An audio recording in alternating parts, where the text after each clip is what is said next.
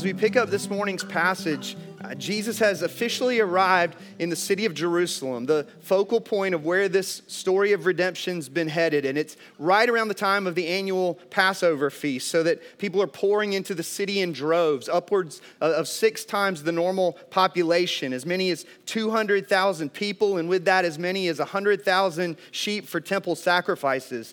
A several days long rehearsing and celebrating the story of the Exodus, God's rescuing of his people from Egyptian enslavement in the days of Moses.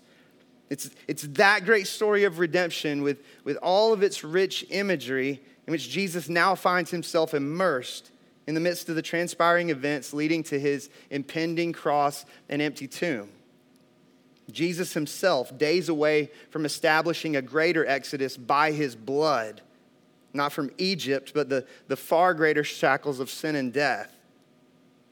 Upon entry into the city, we saw Jesus drive out the money changers and sellers out of the temple, only then to make the very temple of God his own pulpit, leading to a series of debates between Jesus and the religious leaders, which is nothing new for us in Luke's gospel account. Those various debates making up the vast majority, as of late, of the entirety of chapter 20. We'll see more of that this morning.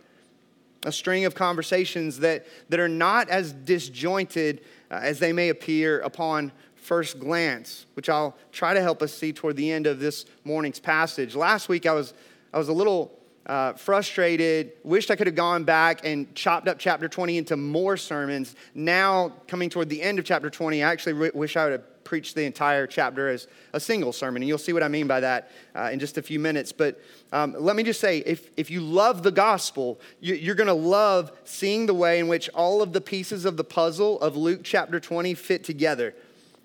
That said, picking up in verse 27, Luke tells us, now there came to him, to Jesus, some Sadducees, those who deny that there is a resurrection. Right, the Sadducees, they were the ruling class of cold-hearted, wealthy aristocrats who enjoyed some of the most privileged positions in society. Not only was it the Sadducees who had controlling power of the Sanhedrin, the Jewish Supreme Court for religious matters, but it was the Sadducees who received most of the proceeds from the money changers who made their fortunes in the temple courts. You can see where the friction's coming from.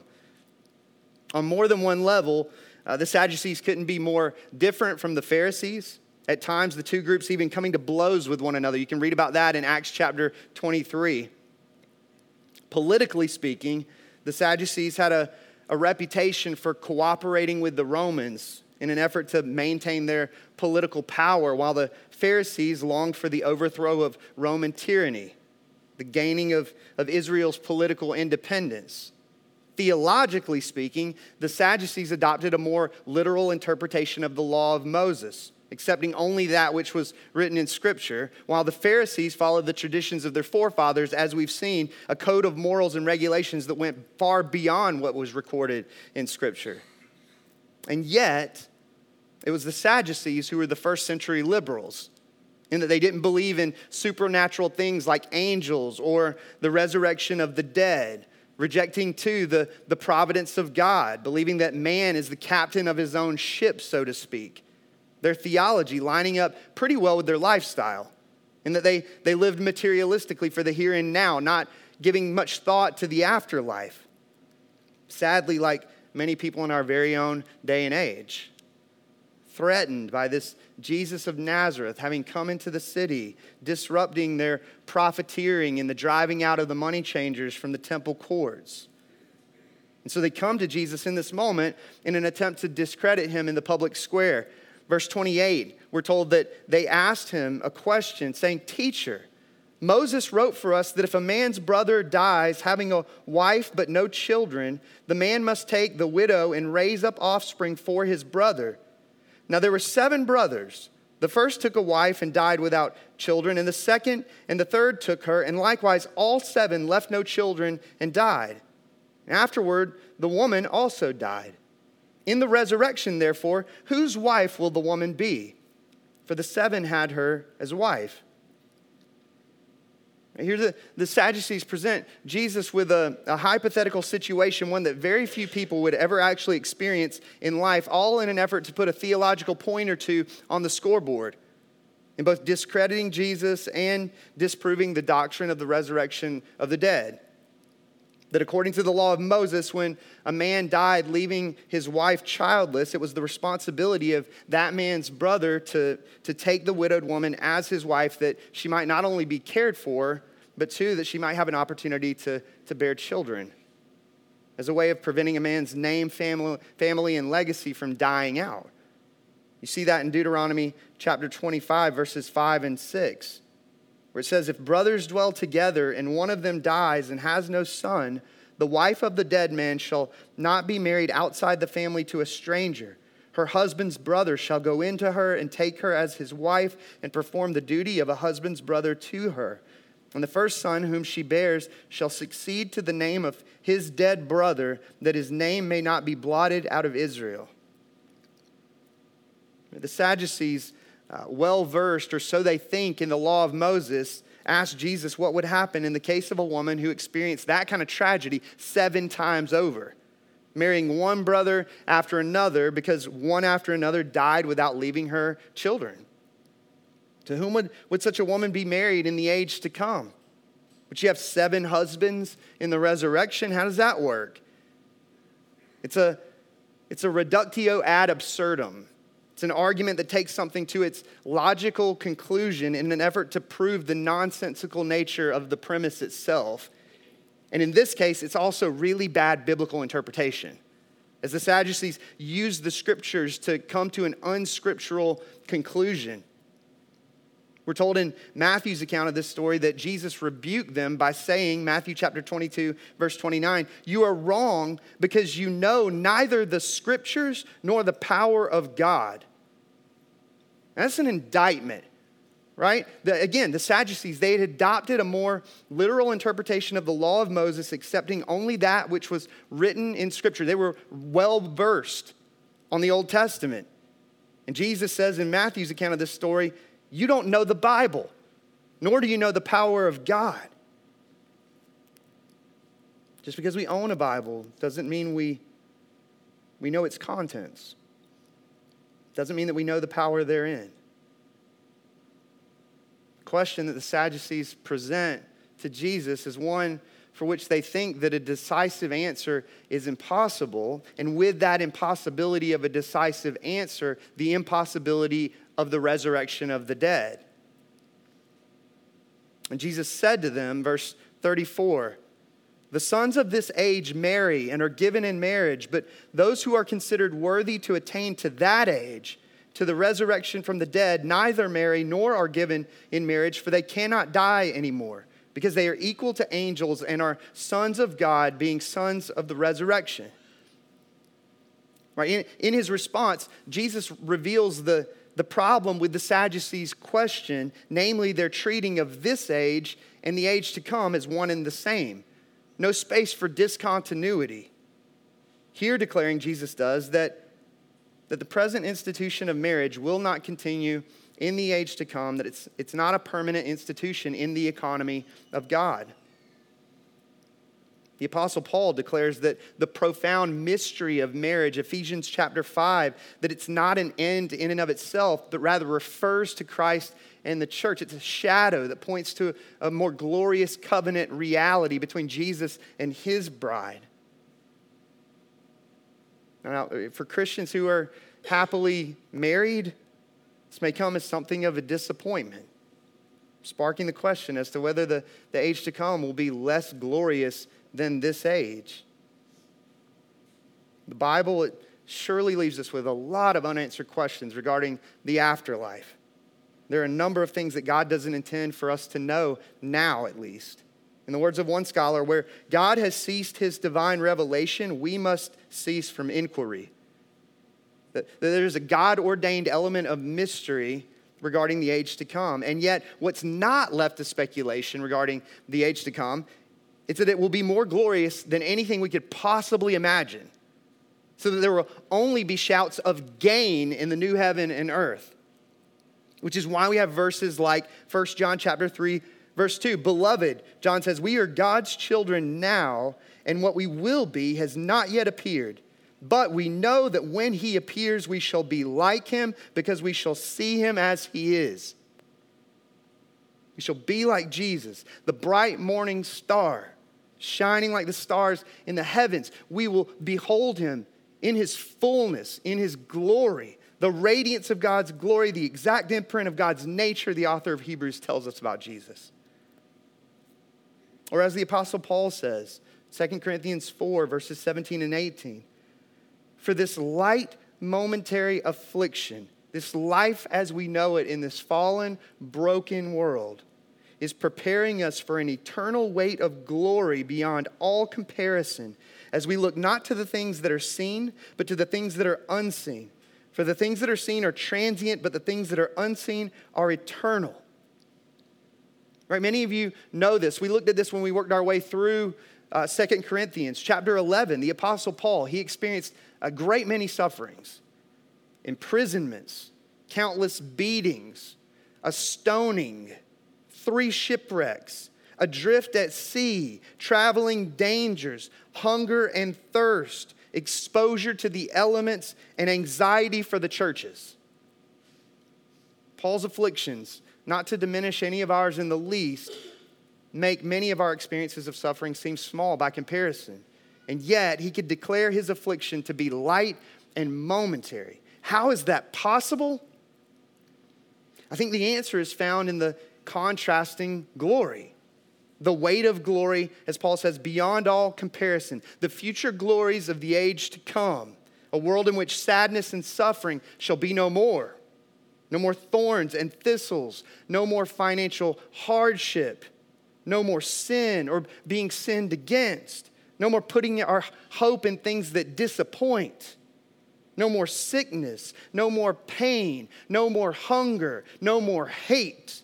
No more sadness, no more funerals, no more running from God, no more hiding from God. In the end, we who are in Christ will dwell with God and enjoy the eternal weight of his glory forever.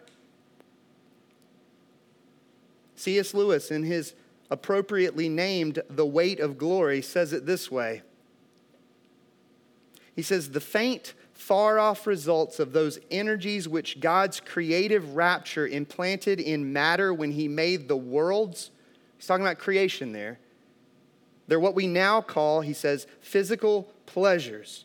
And even thus filtered, they are too much for our present management.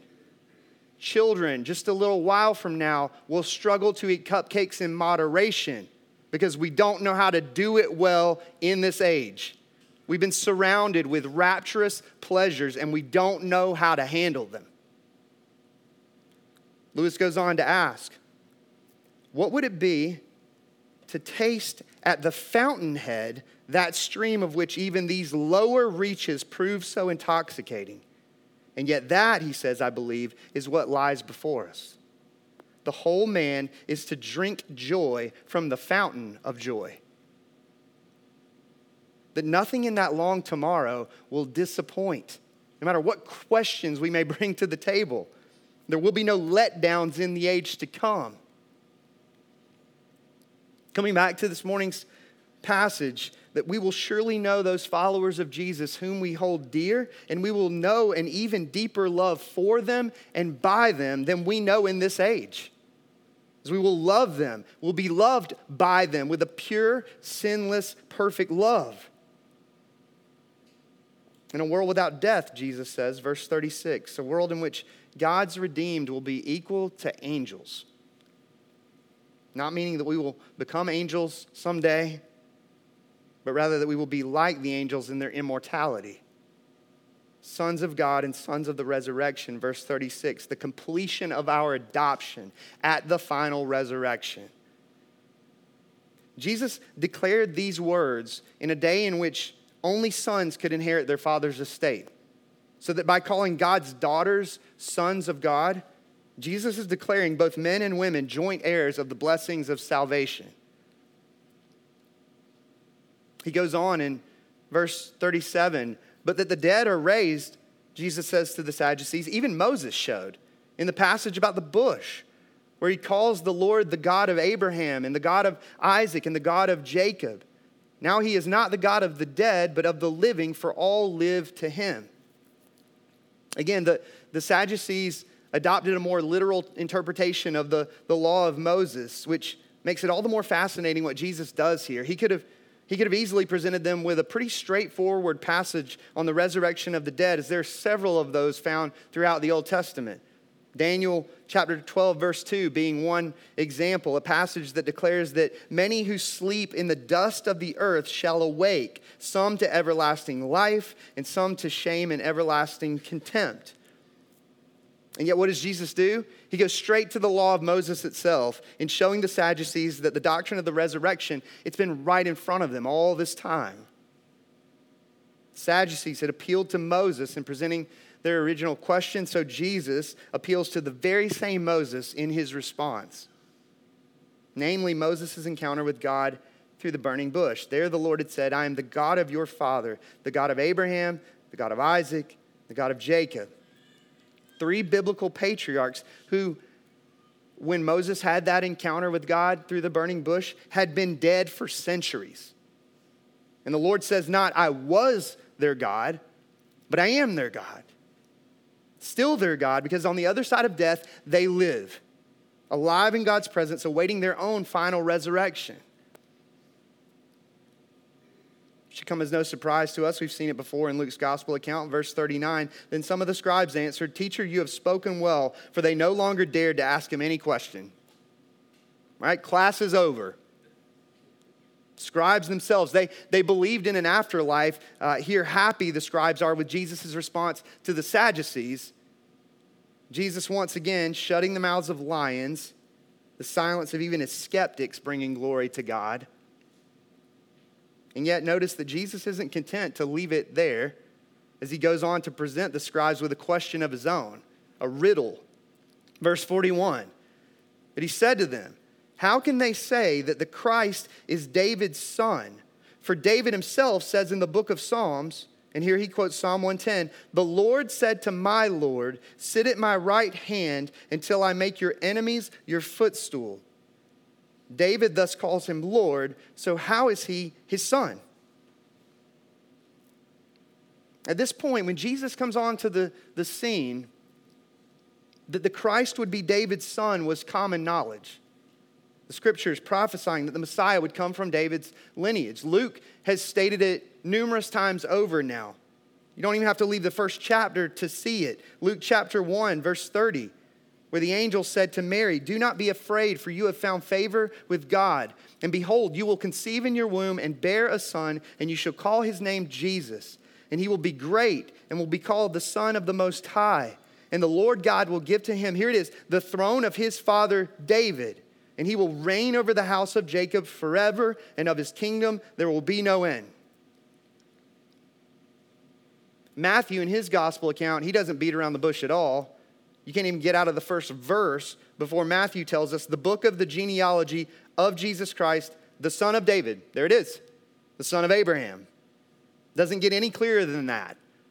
Jesus Christ, the ultimate fulfillment of the covenant that God made with David, going back to 2 Samuel chapter 7. A king in David's lineage through whom God would establish his eternal throne. Coming back to this morning's passage, Jesus presents the scribes with a question, one provoked by the language of Psalm 110, a Davidic psalm that speaks of the coming of the Messiah, the great King David, in that very psalm declaring someone in his lineage to be his Lord. The Lord said to my Lord. There are 2 Lords there as David speaks these words. The first Lord being Yahweh in the Hebrew, said to David's Lord, Adonai, sit at my right hand until I make your enemies your footstool. Who is this who would one day be seated at the right hand of God? This son of David whom David would refer to as his Lord. I mean, for the great King David to call someone in his lineage his Lord implies something.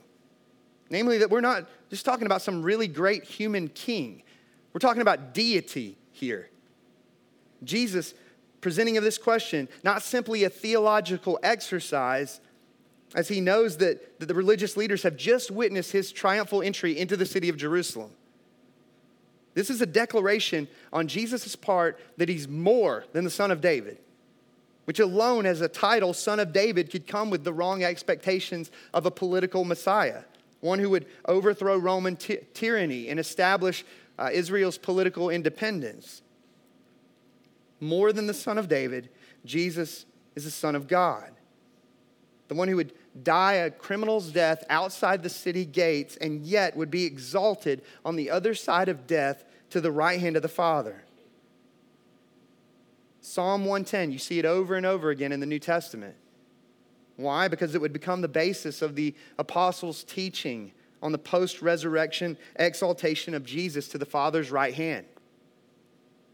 As Jesus himself would go on to declare in the book of Revelation, very last chapter of the Bible, Revelation 22, verse 16, I, Jesus, have sent my angel to testify to you about these things for the churches.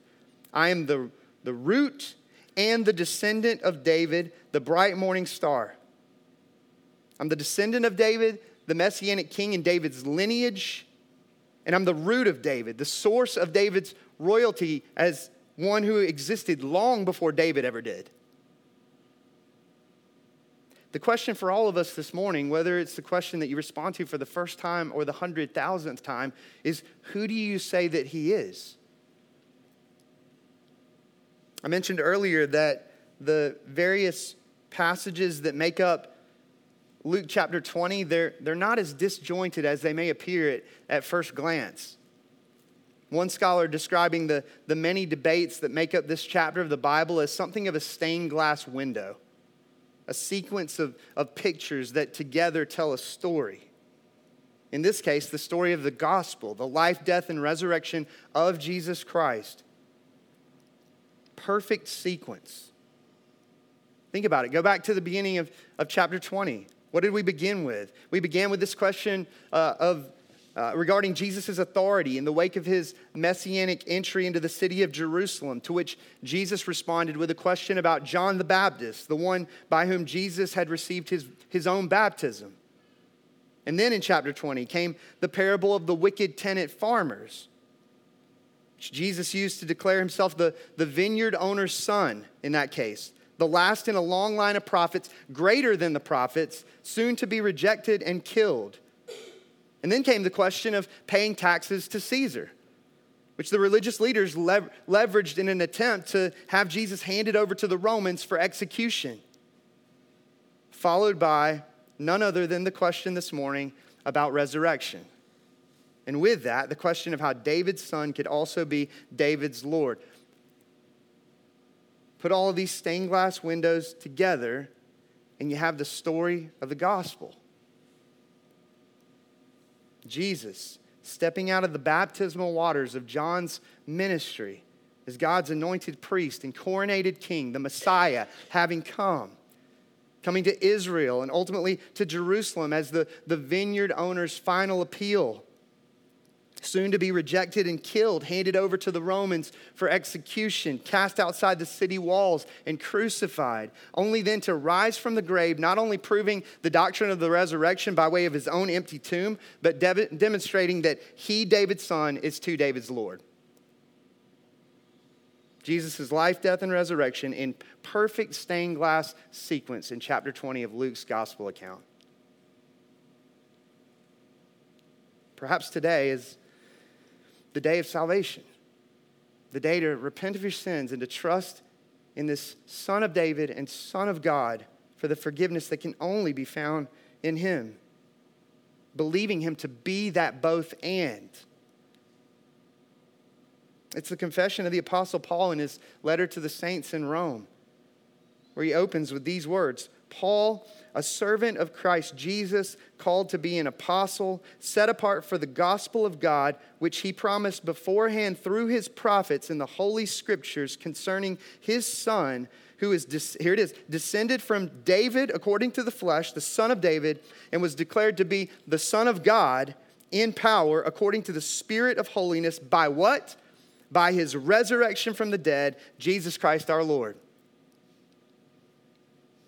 That's the response of this morning's passage, this morning's sermon. It's a it's an echoing of the Apostle Paul's very words. Are they your words? Are they your confession? If we reject him as such, then we will find ourselves among his enemies, someday to be made his footstool, as Jesus says as much in referencing Psalm 110. But if we receive him as such, then not only is he David's Lord, but he's our Lord, the resurrected High King of heaven, who will raise us with him someday to everlasting life. Again, I just want to come back to that C.S. Lewis quote one more time in light of these glorious truths, and just read that once again for us. And let that set the stage, along with our time in the scriptures this morning, for us to worship heaven's King. Again, Lewis says, the faint, far-off results of those energies which God's creative rapture implanted in matter when he made the worlds are what we now call physical pleasures. And even thus filtered, they are too much for our present management. What would it be to taste at the fountainhead that stream of which even these lower reaches prove so intoxicating? And yet that, I believe, is what lies before us. The whole man is to drink joy from the fountain of joy. Do you see the lesser life that the Sadducees had committed themselves to? This life of materialism, this life of living for the here and now, little to no thought of the afterlife, content to drink from the rapturous physical pleasures of the here and now, not knowing how to presently manage any of it, failing to consider the greater weight of glory to come. It's no way to live. It's to function as an enemy of our own joy. And I'm preaching that to myself as much as anybody else. As I mentioned at some point over these past couple weeks, whoever said that to be too heavenly minded is to be of no earthly good, I don't know why they said that. We need to think like Lewis. We need to think like Jesus. There's something about thinking about the age to come that actually sets the stage for how we wake up today and live our very lives. And again, as Lewis says what he says about drinking joy from the fountain of joy, the greatest of our joys is Christ himself, who will forever be ours and we his, sons and daughters of God, co-heirs with Jesus, David's son and David's Lord.